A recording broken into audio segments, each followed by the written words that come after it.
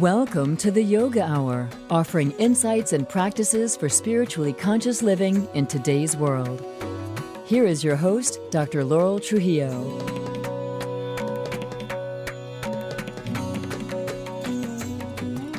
Welcome to the Yoga Hour, where we talk about yoga in all its depth and breadth as a path to spiritually conscious, fulfilled living in today's world. I'm Dr. Laurel Trujillo, producer and host of the show, and today we're going to be discussing the study of the Vedas and how properly chanting the ancient Vedic mantras can support us in deepening our spiritual growth. My guest today is Shantala Sriramaya, Vedic chanting teacher and the founder of Vedastudies.com. Shantala was born and raised in Bangalore, India, where she studied Sanskrit and chanting from an early age as part of her family tradition as well as in school. Much of her inspiration comes from her mother, Saroja, who taught chanting classes in their family home for over 30 years. Shantala aspires to continue her family tradition using her long background in learning and development. She offers classes internationally online and in Brussels, Belgium, where she currently lives with her husband and 2 children. Her website is Vedastudies.com. You can also follow her on social media on Instagram at Veda_studies and also at her name, Shantala, Shantala, Shantala _Sriramaya, that's Sriramaiah, Shantala _Sriramaya. Welcome to the Yoga Hour. Shantala, I'm delighted you could join me today on the podcast. Thank you so much for having me on this podcast. It's an honor to be here. Thank you. Before we begin our dialogue about how Vedic chanting and the study of the Vedas can help us develop spiritually, let's begin with a moment of being here, being right here, right now.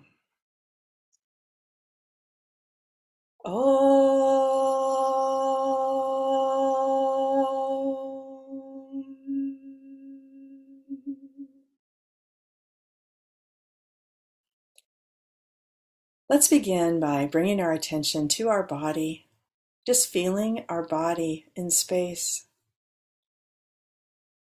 Whatever we're doing, whether we're sitting or standing or walking, just noticing, and particularly noticing any surfaces that support our weight. And now turning our attention to the breath, and just noticing as we take a fully conscious breath on the next inhale and exhale. On the next inhale, feeling the cool air in the nostrils. And on the exhale, feeling how now that air is warm. Continuing to follow our breath and just staying present right here and right now.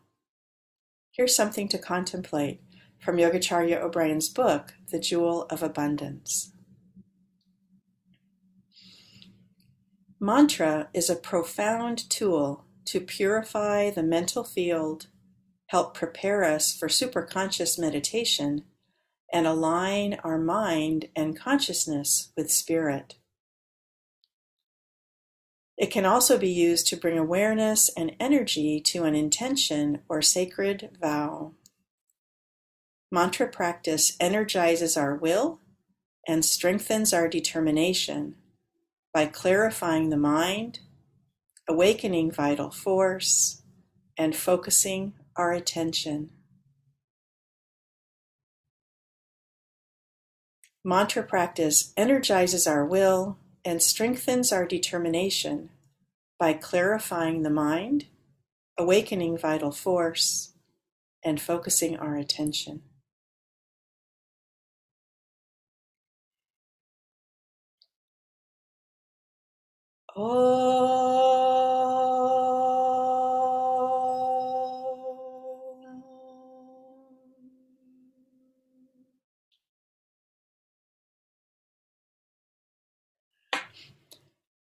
Once again, Shantala Sri Ramaya, welcome to the Yoga Hour. It's really a pleasure to have you on the show to discuss the power of the Vedas and in particular Vedic mantras. From your bio, I know that you have a background in technology and worked for 20 years in the tech sector as head of HR. Your mother, as I mentioned, had taught Vedic chanting for many years, so you also had deep roots in this area as well. So you were working in tech for all those years, and then you're doing Vedic chanting. So what led you to change your career direction? Thanks, Laurel. So one thing, in addition to know about me, is that I'm from the south of India, from Bangalore, and it's really a tech city. So the first thing anyone does when they come out of high school is start preparing to go to, an engineering school. So this is what I did as well. It's the first thing, if you have a dream of becoming an artist or you want to be a singer or dancer, you have to first get an engineering degree. And then you can explore your dream. So I went with everyone else, and my entire family, myself, my brother, my father, my 16 cousins, we're all engineers. And this is very common in Bangalore. And of course, I'm very grateful for that background because I received really lots of training in, especially when I joined the tech sector, and I was within HR. So I studied and I learned and I developed my skills in being able to develop courses for online platforms and to disseminate, company training online. And so I've had extensive, instructional design training and all of that. So for 20 years. That's so perfect. That's so perfect for what you ended up doing, huh?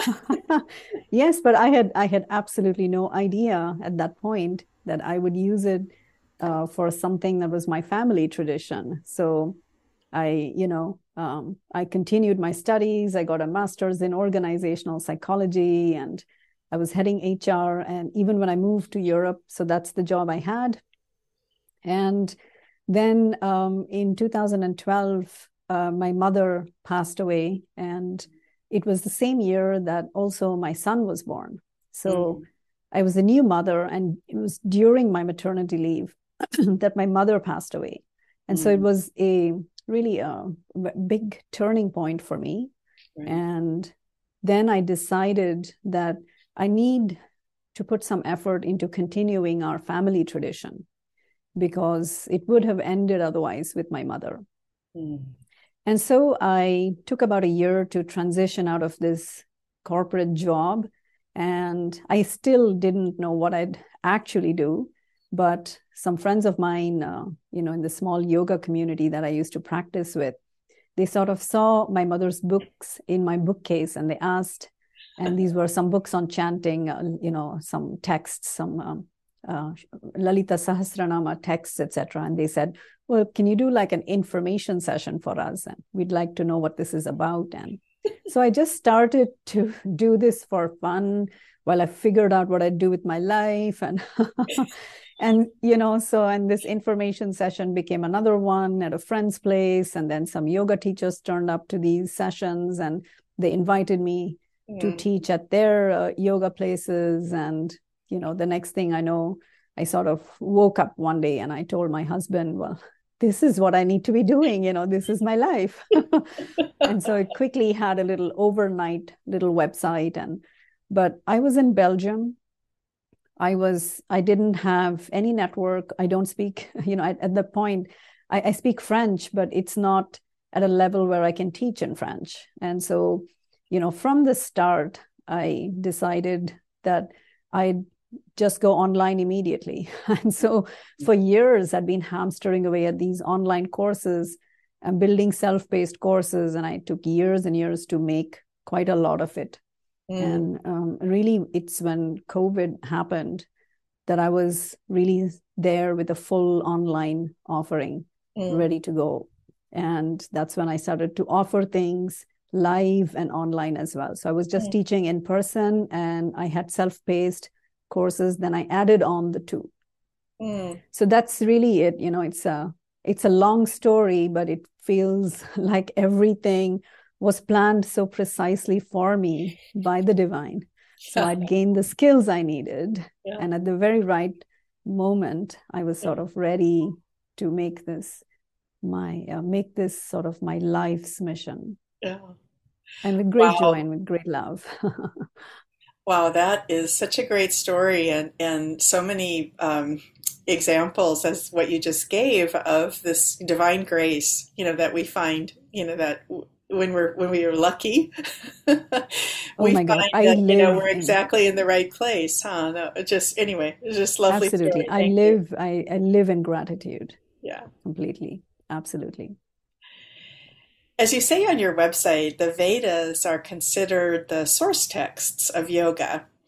Patanjali compiled the Yoga Sutras from these pre-existing sacred texts. So for listeners who are not familiar with the Vedas, would you give an overview of what they are, where they came from, and when they were developed? Yeah, so definitely, texts like Yoga Sutras or the Bhagavad Gita or all the Upanishads, the Brahma Sutras, all of these Indic knowledge systems, they all consider Veda as the authority. Mm-hmm. So they have much more refined and evolved and finely developed structures to following that path, whether it's yoga or tantra, etc. But the Veda is this huge, vast collection of sacred and mystical, high caliber poetry. And they were revealed to the rishis or the visionaries of the Vedic ages. I also call these visionaries super yogis because they weren't born visionaries. They developed their vision through a sustained, their yogic practice, let's say. And through their spiritual discipline, they developed this absolutely clear vision of the world. They were able to see that this universe is a highly interconnected network of natural laws. And this vision, they sort of transcribed, let's say, they transcribed this vision into beautiful, mystical, encoded, sometimes cheeky poetry. and they do not even take ownership of, having authored this poetry, which we call mantras. So these mantras, they say, are nothing but the truth that has always existed in this world. And we just give it a certain sound and structure to it. And so they don't take authorship of it. And they say that these mantras are therefore apaurushaya, which means not of human origin, because they've always existed. So what the Vedas say is something like the mantras of the Veda. The origin is from something like a word used called vyoma, which means something like ether. But it's really, in a prayerful way, you can think of it as the source is coming from this place where all the divine deities, the gods, sort of their abode, where they live and where they are present, and it comes from there. And therefore, when one recites or even listens to mantras from the Veda, there is this immediate feeling of well-being, because these mantras are so brilliant in their structure. There is a rhythmic sound movement, which they say mimic all the rhythms of nature. And so you feel very much connected with, everything that is nature around us and natural order, dharma, things like that. Mm-hmm. So elevator pitch, if someone asks you, what are the Vedas? We tell them they are revelations to the visionaries of the Vedic ages. So they're mystical, high caliber poetry, which are meant for our personal and spiritual development. and they're meant for everyone. So for anyone who is seeking a prayerful way of living, the Vedas help divinize one's daily life. We don't need to become a monk. We don't need to become a yoga teacher. We don't need to give up on our worldly daily life, but we can divinize our life in the way we are living it now by becoming aware of what's divine around us. And that's what the Vedas help us do. It's a difficult process, though, of learning and appreciating the Vedas. But once you're in there, there's no coming back. Wow, that was such a great explanation. I did just want to point out, that the Vedas are literally thousands of years old and felt to be the oldest spiritual writings of humanity, is the way that Yogacharya O'Brien teaches about them. So just so people know, this wasn't something that was created like last week or, a few years ago.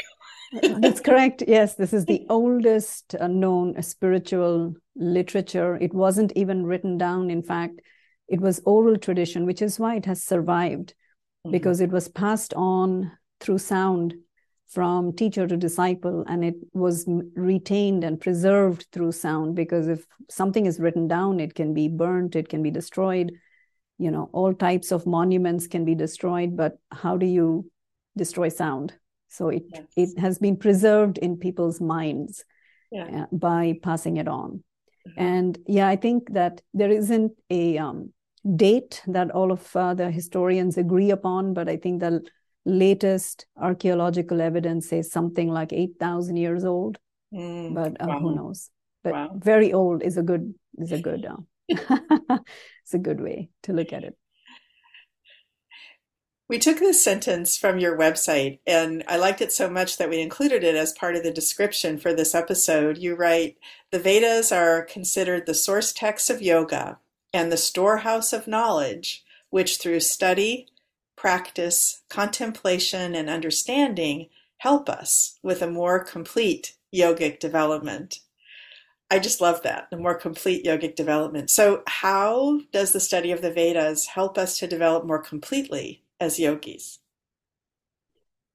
Okay, we can take a couple of examples to illustrate this. And because, yes, theoretically, everyone understands that Vedas are the source texts, not only for yoga, but Bhagavad Gita and for the Upanishads and for all Indic knowledge systems. They all, agree that the Vedas are the source, are the authority. But when you actually practice yoga, and then you look at any Veda or Vedic practices, that connection is a little bit difficult to make. So one needs to have a teaching to unfold what the Vedas are, to really make that connection, and then to go deeply into it, and to see that actually reciting Veda and having a mantra practice is so complementary and deepening my yogic practices. So, for example, Patanjali talks about many concepts and practices. So he talks about, for example, Shraddha. In the first chapter, he talks about Shraddha, Virya, Smriti, Samadhi, as being Shraddha being a starting point in one's journey to Samadhi, a key ingredient. So a basic sort of qualification that one needs to progress on the path of yoga. And in the Veda, Shraddha, when you learn Shraddha Suktam, which is a hymn to goddess Shraddha. Shraddha is a goddess, a deity in the Veda. And it is so beautiful, so opening, and so insightful that one starts to figure out that Shraddha is not, they translate it loosely as faith, but it's really much, much more. Shraddha is this devoted commitment to your practice. It's this conviction that you're on the right path. And when you start your yogic practices with that in mind, then you gain some strength, courage, vitality, virya that follows. And then what follows is then smriti, memory, the ability to retain teachings. And so every time we stray from our teachings, we're able to remind ourselves to come back because we have this power of memory. And Smriti, this power of memory, is a big topic in the Veda, is also a goddess. So this power of retention is goddess Medha, an aspect of Saraswati. So every deity in the Veda can be connected to something in yoga. So, for example, the most important god or deity in the Veda is Agni. Agni is fire. And when you understand the mantras of the Veda, we understand that Agni is, yes, there's many layers to Agni. So Agni is this external fire, heat-giving principle. And Agni is also the digestive fire in our bellies, digesting our food. And more subtly, also the fire that is digesting what we input into our minds. Right. And is also the divine willpower. It's the fire to do something, the ability to do something. And this is why almost half of the mantras in the Rig Veda are dedicated to Agni and Indra. I'll talk about Indra maybe later if it's relevant, but huge number of hymns dedicated to Agni, because one needs to develop willpower before you can sustain a consistent spiritual practice. These visionaries were so clever. They had this figured out. Of the 400 visionaries that we know of in the early Rig Veda, every one of them starts their mantra collection starts with mantras to Agni. They knew that willpower is something one needs to develop. And then one needs to develop indriyas, one's just power of senses, to channel them in the right practices. And so the remaining mantras, half of them are to Indra. So we can develop, our indriyas, or our, all our senses. And between these two, we are able to have the willpower and have the subtle body strength to sustain our practice over a long period of time, without breaks, without distraction, without straying too far. And if we do stray, we are able to remember to come back because we have developed the power of memory, etc. Yeah. So every deity in the Veda is really a type of psychological power being developed, awakened, first of all. It might not even be awakened. So we awaken that power of that deity, and then we can develop that power further through the recitation of these, appropriate mantras and the understanding of these mantras. Right. Wow, that was such a great description. That was really, really, really great. So we've talked about the Vedas and why it's important to study the Vedas, but I wanted to also ask about Vedic chanting, because you describe Vedic chanting as a means of self-development. Would you want to elaborate a little bit more on that particular aspect of what do we get from developing Vedic chanting? Because as we're going to go into, and as you've already alluded, it's not necessarily an easy practice. There are many rules that we're going to be talking about that you have to learn. And as you say, it's not necessarily blissful, at least at the beginning, because there's so much that you're trying to remember. So anyway, could you talk a little bit more about what Vedic chanting in particular gives us? Yes, absolutely.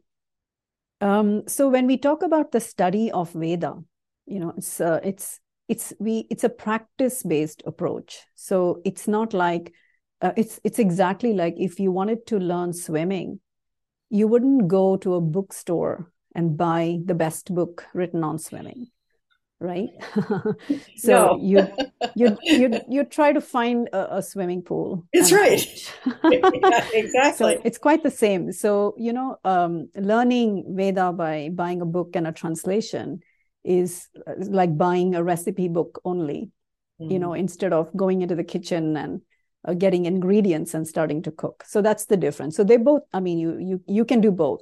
So you can read translations, of course, there's also that. But the real essence of it is in its sound, because Veda is Shruti. Shruti means sound. And it's in a special language called Vedic Sanskrit, which is the really ancient form of classical Sanskrit. And Vedic Sanskrit is very peculiar in that it has a particular intonation to follow. So it's not just the monotone reading of a text. So there's a high note, there's a low note, there's a middle note, and there's a nuanced high note as well. And we need to maintain that in order to read it. So that is equal to chanting. Right. So, and the chanting of this, it's done in a range, right? So it's in three notes. So there's a middle note, there's a low note, and a high note. And this leads the mind to a meditative state. Mm-hmm. So it's not like music, which has 7 notes, but it is limited to 3 notes, and you stay in a particular range. And in order to do that, and these notes are fixed. So a particular syllable will be a high note, or a particular syllable will be a low note. And the practitioner needs to follow that precisely. And the amount of concentration one has to deploy in order to maintain that is just incredible. So personally, for me, I have not experienced another practice which makes me concentrate as much. Mm-hmm. Or I have no choice but to use all of my faculties mm-hmm. to concentrate and just get this one thing right. So when I'm practicing and learning a new Vedic mantra, that is all I can do. The mind is simply unable to travel anywhere else and do anything else. There's no multitasking possible. Right. So full focus on one practice. And so it's a very difficult process of doing that. But the sense of well-being from having concentrated and focused on something entirely with no distraction is incredible. Mm-hmm. You know, and I think in our modern world, and I come from a long corporate background, and I know we were rewarded for multitasking and being able to do many things simultaneously. And then the Veda comes along and says, no, I'm demanding your full attention just for me. So this is the practice. The practice requires one to have an undistracted mind, an undistracted life, to be able to practice clearly and to practice accurately. Mm. And so there is no other practice I know of, at least, that requires this level of concentration. So one needs to receive the right text, the right teaching. You need to repeat after a teacher who has been trained and who has been signed off by another trained. So there needs to be a lineage. We need to authenticate texts and know that they are right. And then we pass on the teaching. And there's also the context to the mantras, the meaning of the mantras when one practices this. The entire package of it, let's say, leads one to developing a prayerful life. And what that means in simple words is that you start to become aware of how supported you are in this universe. And when not, there is a glad acceptance of life, people and events that are taking place. And so there is a withdrawing sort of, but a joyful engagement as well with the world. Yeah. Yeah. Well, as you were speaking, I was thinking about my own experience with concentration, and also the 8 limbs of yoga, where concentration is one of the later steps, which we're going to talk about pratyahara in a little bit, but I'm thinking about the last 3 of the eight limbs, concentration leading to meditation, leading to samadhi. So concentration, or dharana, and that my own experience is that it is like a muscle. It's not, you have to build it. You have to build the ability, and particularly perhaps in this era where our attention is so fragmented, where it's pulled this way and that way, sort of whatever stage of life we're in, but with, social media and email and alarms going off, it's not geared to help us develop that sense of concentration. and you can do it and get better at it. You can feel that muscle building. So anyway, that was what I was thinking as you were speaking. Very nice. I really love that. It is exactly that. You start the practice and you can develop it more and more and more, just like just like a muscle. Absolutely. And it's amazing what the human mind is capable of and how much sustained attention is possible when one applies oneself. Right. Well, you talk about the Vedic Sanskrit that the mantras are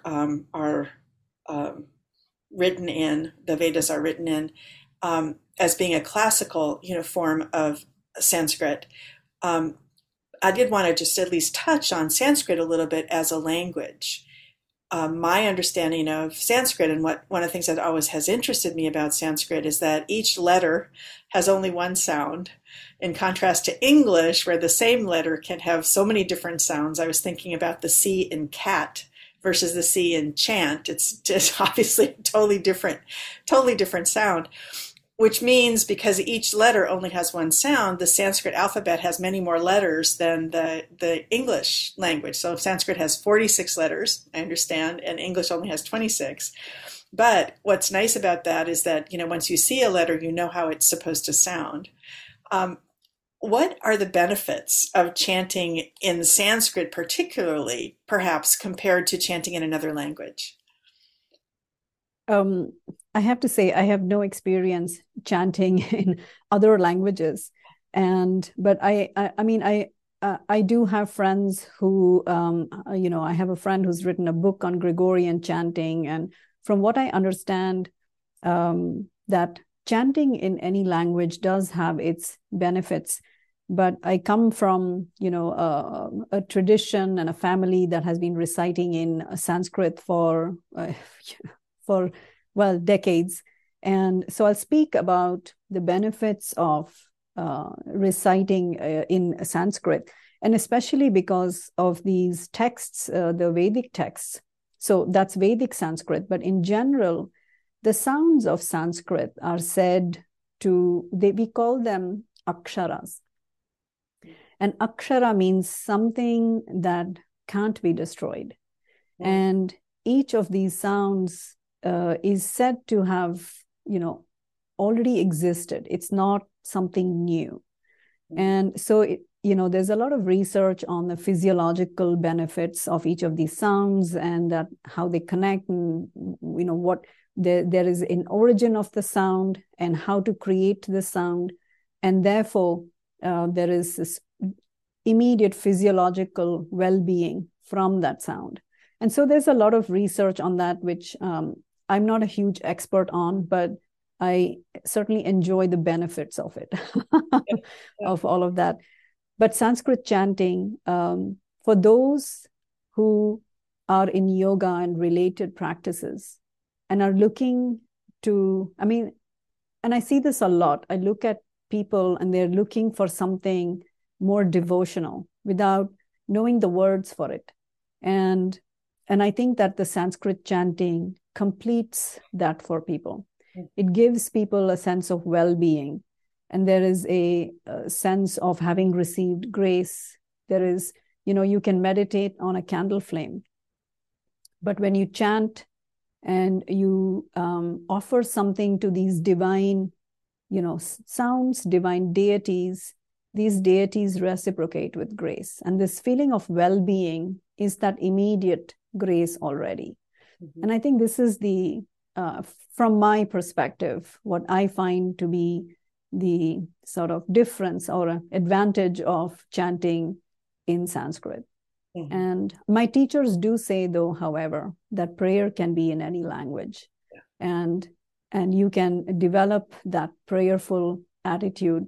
But Sanskrit just provides a very rich and rich literature and rich sound to enjoy that in. Yeah.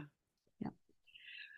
As you were speaking, I was reflecting on part of the preparation I did as I was reviewing a little booklet that Paramahansa Yogananda wrote called Cosmic Chants. And in it, he talks about sound being the most powerful force in the universe, sound. And when I was thinking about that and thinking about Sanskrit, I know that, or at least I've read and heard that Sanskrit has a particular, um, it carries a particular energy. And I agree that you can certainly pray in any language, but I do feel like there is something special about Sanskrit. And as I mentioned, you do have the free class on your website, vedastudies.com, that listeners can experience this for themselves. So as a reminder to our listeners, today on the Yoga Hour, my guest is Vedic chanting teacher Shantala Sriramaya. You can find out more about her and her programs, including this free Vedic chanting course, on her website, vedastudies.com. This link will also be on our webpage, theyogahour.com. We welcome your comments and questions. You can contact us via that website, theyogahour.com, where you can also sign up for our mailing list. So getting back to our conversation, I did want to touch on pratyahara being one of the 8 limbs of yoga, coming after the yamas or restraints, the niyamas, the observances, asana or posture, and pranayama, breath control. And this step of pratyahara turns our attention within, marks a change in the focus. So these other practices are more external, and then pratyahara turns our attention within. We begin to focus inside rather than turn the spotlight of our attention to the outer world. Chanting a mantra can be considered part of this practice of pratyahara. And the Sanskrit root mantra, I did want to just mention to listeners, the Sanskrit root man, meaning mind, and tra, which means to go beyond. So the Sanskrit word mantra means to go beyond the mind. So do you see Vedic chanting as part of this practice of pratyahara? Absolutely. And my teachers explain it really beautifully, because you can start actually even from pranayama, because the practice of chanting is really a type of pranayama. It's what I would call an Ishvara infused pranayama. So Ishvara is divine. It's a divinely, structured pranayama where you don't need to do the count and hold, because the chant, the mantra, is structuring that for you. And in fact, we do a lot about breathing when we have to learn, chanting, like some of the pauses. We need to learn how to breathe while chanting. So it's quite an extraordinary effort in breathing when you become a more advanced practitioner of chanting. Further, when we talk about pratyahara, the way my teachers tell me is that the result of pratyahara, the result of becoming, efficient, that your pratyahara practices are working, is really when you reach a place in life where you are somewhat, well, not always, but at least becoming better at being undisturbed by your external situation. And this is definitely something that the chanting practice leads to, because one, has a divine orientation. You have a divine focus, and you start to learn the meaning of these mantras, and you start to figure out. So, for example, one of the most magnificent hymns to Shiva is called Rudram. And when you learn this long, it's 11 paragraphs of chanting. And when you learn this, you learn that Shiva is in every object around me, whether it's animate, inanimate, in dogs, in straw, in this cot, in this house, in this tree, in this straw, in the grass, in the cave, in the water, in everything. And this allows one to develop a different perspective to our reality. So it's basically saying that everything around us is really a divine manifestation. And it starts to change one's perspective, and while not losing sense of reality in any way, because in the chant of Rudram is also showing us that the divine is not all peachy roses. Even the unpleasant experiences in our life is also Shiva, is also Rudra, is also the divine, and is making us look at reality and face reality, and yet remain undisturbed. which is really showing that that is pratyahara. Pratyahara is when you can stay within and you can see the divine in everything and not be disturbed by external influences. Right. And this is absolutely one of the key outcomes of all chanting, all prayer, all of it. It's the key thing.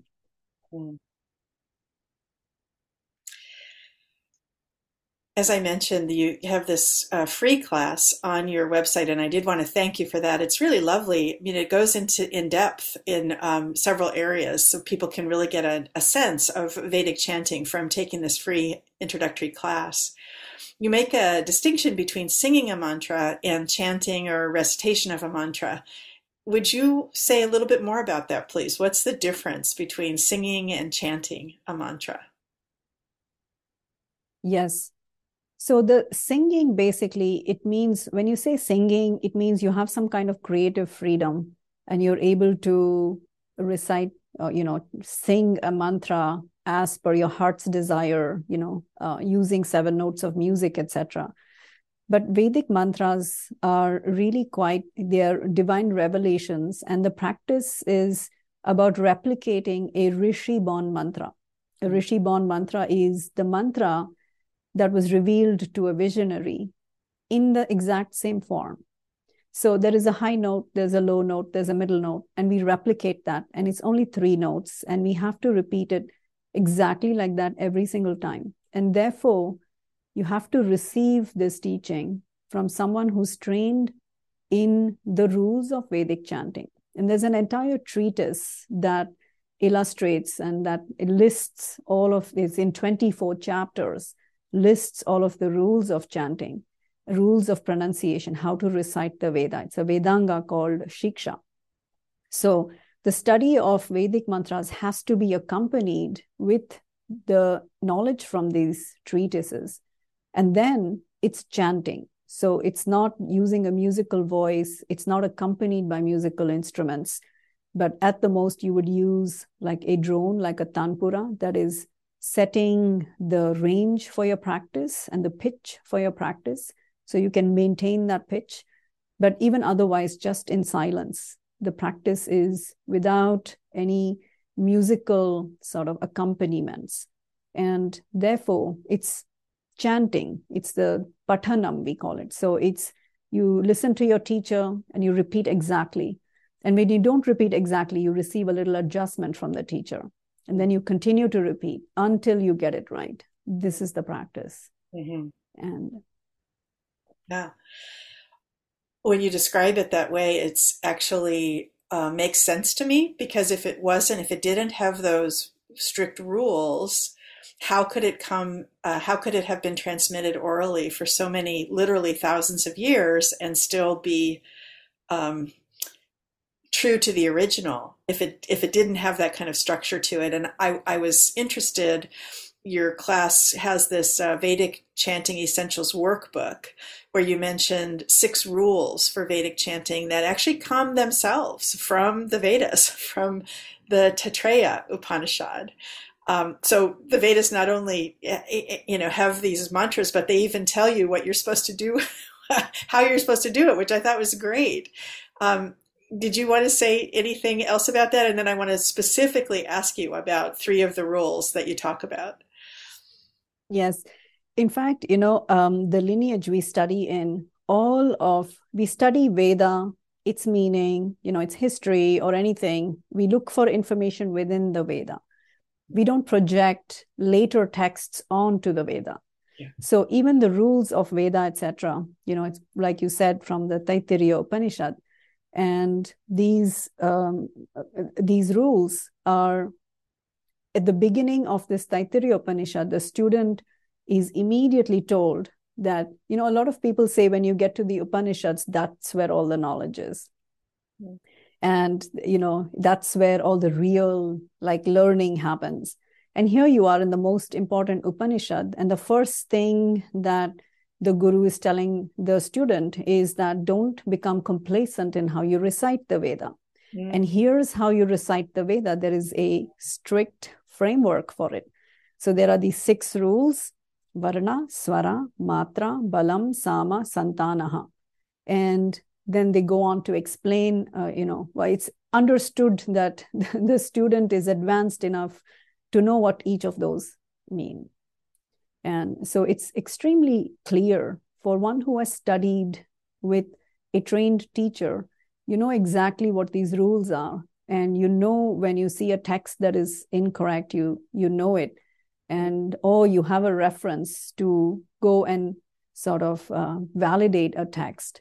And you would never learn a mantra from a resource, on YouTube or so. You would only learn it from a teacher who's trained. And, you become very discerning about things like this. So I've heard so many variations of very popular mantras, like the Shanti mantras or the Gayatri mantra, etc.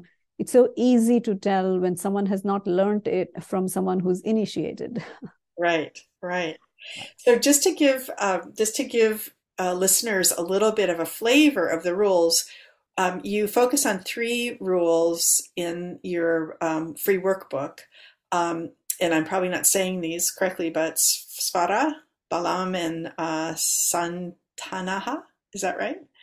Beautiful. So why don't you pick one of those and just explain a little bit about the rules? And then I actually would love to have you chant. We'll talk a little bit about the Gayatri, and then I'll have you chant it, okay? Lovely. So the swara I've talked about, I think, a couple of times now. The rule swara is what distinguishes Vedic chanting from all other chanting. So, for example, shlokas or verses from the Bhagavad Gita can be recited in more than one way, depending on which school you learn it from, which tradition you learn it from. The Lalita Sahasranama, Vishnu Sahasranama. So these are all later texts composed, taken from Puranas. So they can be recited in more than one way because they do not have this swara. Swara is intonation. The intonation of mantras in the Veda are fixed. And so that is the distinguishing thing. So for example, Gayatri mantra, there is a fixed intonation for it, but we hear hundreds of variations, including, very pop-like versions of it. And so nothing bad will happen to those who are practicing it, in singing ways, but we cannot call that the practice of Vedic mantra. Right. That's the difference. So swara is that distinguishing feature. It's the intonation of the mantra. It's the notes of chanting. So like you have notes of music, this is the notes of the Vedic chant. So that's swara. And the other one is santanaha. This is, I think, sort of insightful to know, because you can even have the correct text to, let's say, Gayatri mantra, and you will still not know how to recite it because of santanaha. Santanaha means that there are certain syllables that only manifest, certain sounds that manifest in the presence of 2 syllables next to each other. So when aha and pa are next to each other, it becomes a sound like f.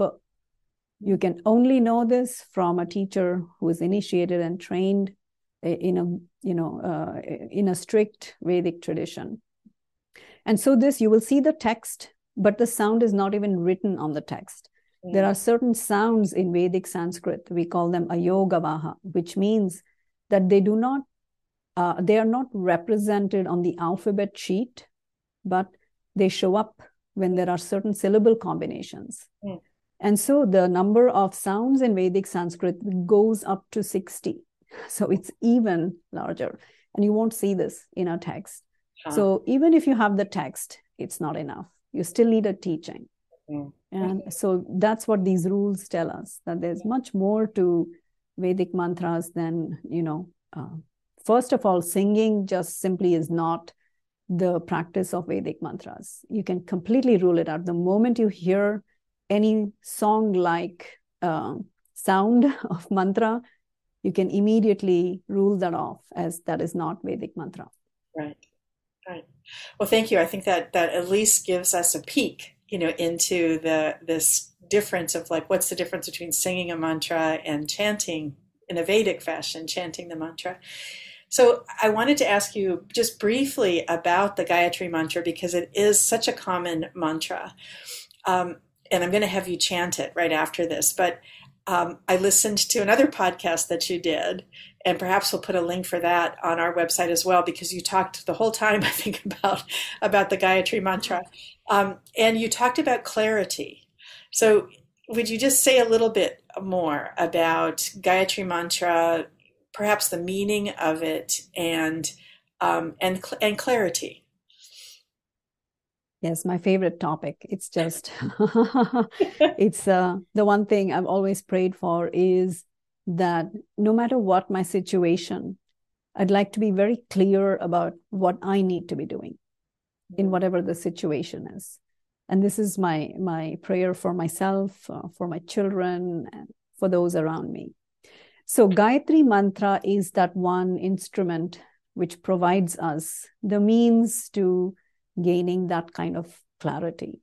And it's one of the most holy mantras in the Hindu tradition. And my brother also had, huge number of months of training, which I also went through before being initiated into the Gayatri Mantra, which is a huge ceremony in our family, in our tradition, in our sort of religion. It's a huge preparation and initiation. The entire family is involved, and the village elders show up to bless, and everybody's involved, because that is when one starts doing Gayatri Japa, the daily recitation of Gayatri Mantra. And we know that when one undertakes a sadhana, a spiritual practice, that one needs help. You need to be allowed to space to create time for those practices. And so it's a huge ceremony, and we consider this mantra the most sacred of all of the Vedic mantras. So there is a method to learn it, and there is a method to practice it.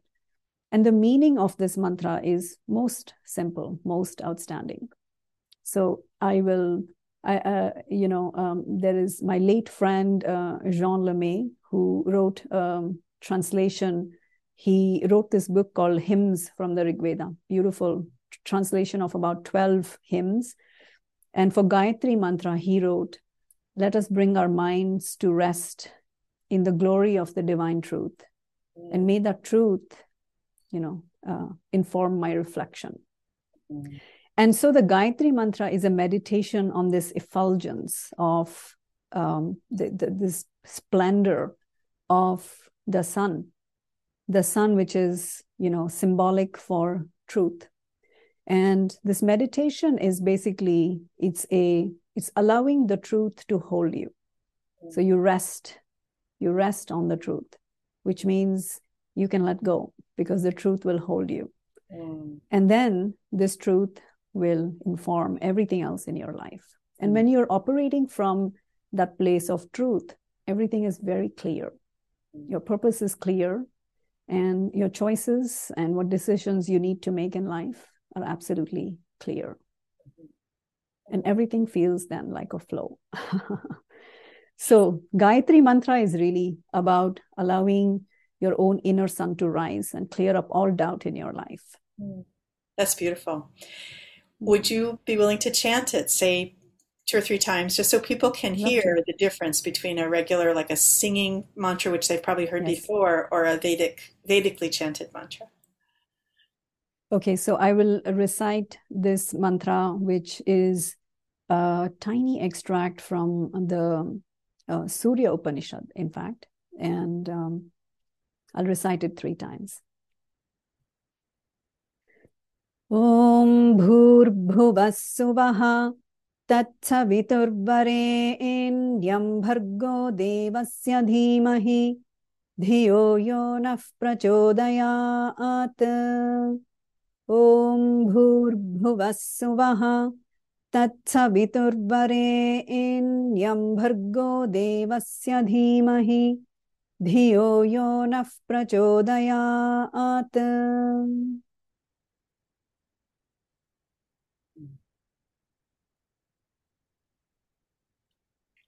That's beautiful. Thank you so much. That, I think, really gives people a flavor of how different it is from when they perhaps have heard it sung in the past.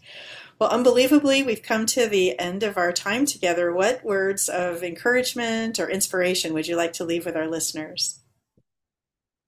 I just want to say, um, it's the practice of Vedic chanting, yes, has not been so accessible, and it's not clear what the teaching is, etc. But should you come upon an opportunity to learn chanting, Vedic chanting in a correct way, do take it up and give it a go and enjoy the benefits of it, even if it's a small daily practice. It's really enough to really help you lead and feel connected and feel like you're living a prayerful life. And this is basically living. It's like having a gratitude journal, but you're doing it with mantras. That's lovely. That's lovely. You've been listening to the Yoga Hour. It's been my pleasure to share this time with you. I'm Dr. Laurel Trujillo, producer and host of the show. My guest today has been Vedic chanting teacher Shantala Sriramaya. Her website is vedastudies.com, where you can find out more about her and access the free Vedic chanting course that we've been talking about today. This link will be on our webpage, theyogahour.com. Thank you so much, Shantala, for joining me today on the Yoga Hour. Thank you for having me, Laurel. For listeners, we hope you'll join us for the many online programs offered by the sponsor of this program, the Center for Spiritual Enlightenment. There's daily online meditation in the morning at 6:30 a.m., that's Pacific time, in the afternoon at 4, and in Monday evenings at 7:30 p.m. Again, all those times are Pacific time. There's also Sunday Satsang, a gathering of truth seekers at 10 a.m. Pacific each Sunday. I wanted to let you know of a couple of programs that are coming up later in January 2023, from the 26th to the 28th. There's an online and in-person spiritual practice retreat for those in the second stage of life, ages roughly 25 to 50. There's also an upcoming silent meditation retreat with Yogacharya O'Brien. That's going to be later this year, March 30th to April 1st, only on site, and that will be at the Center for Spiritual Enlightenment in San Jose, California. I also wanted to let you know about another podcast that might be of interest to listeners of this program. It's called Kriya Yoga Today, and it's with Yogacharya Ellen Grace O'Brien. That includes presentations from classes and talks that she has given. You can access this through the CSE website at csecenter.org or wherever you get your podcasts. Again, check out that website, csecenter.org, for many other offerings. Join us next time on the Yoga Hour, when I'm delighted that I'll be joined by author and spiritual teacher Mark Nepo, who was named by Watkins Mind, Body, Spirit in 2016 as one of the 100 most spiritually influential living people. We will be discussing Mark's newest book, Surviving Storms. The Yoga Hour is a service project of the Center for Spiritual Enlightenment, a meditation center in the Kriya Yoga tradition. Remember, you can subscribe to the show wherever you get your podcasts, and if you're enjoying it, share it with a friend. Thanks to the Yoga Hour team, founder and spiritual director Yogacharya Ellen Grace O'Brien, assistant producers Ann Hayes, Mickey Coronado, and Christine Sote. I look forward to being with you again. Until then, remember, you carry your own healing and wholeness within you. Share your peace and joy with all you meet. Bye now.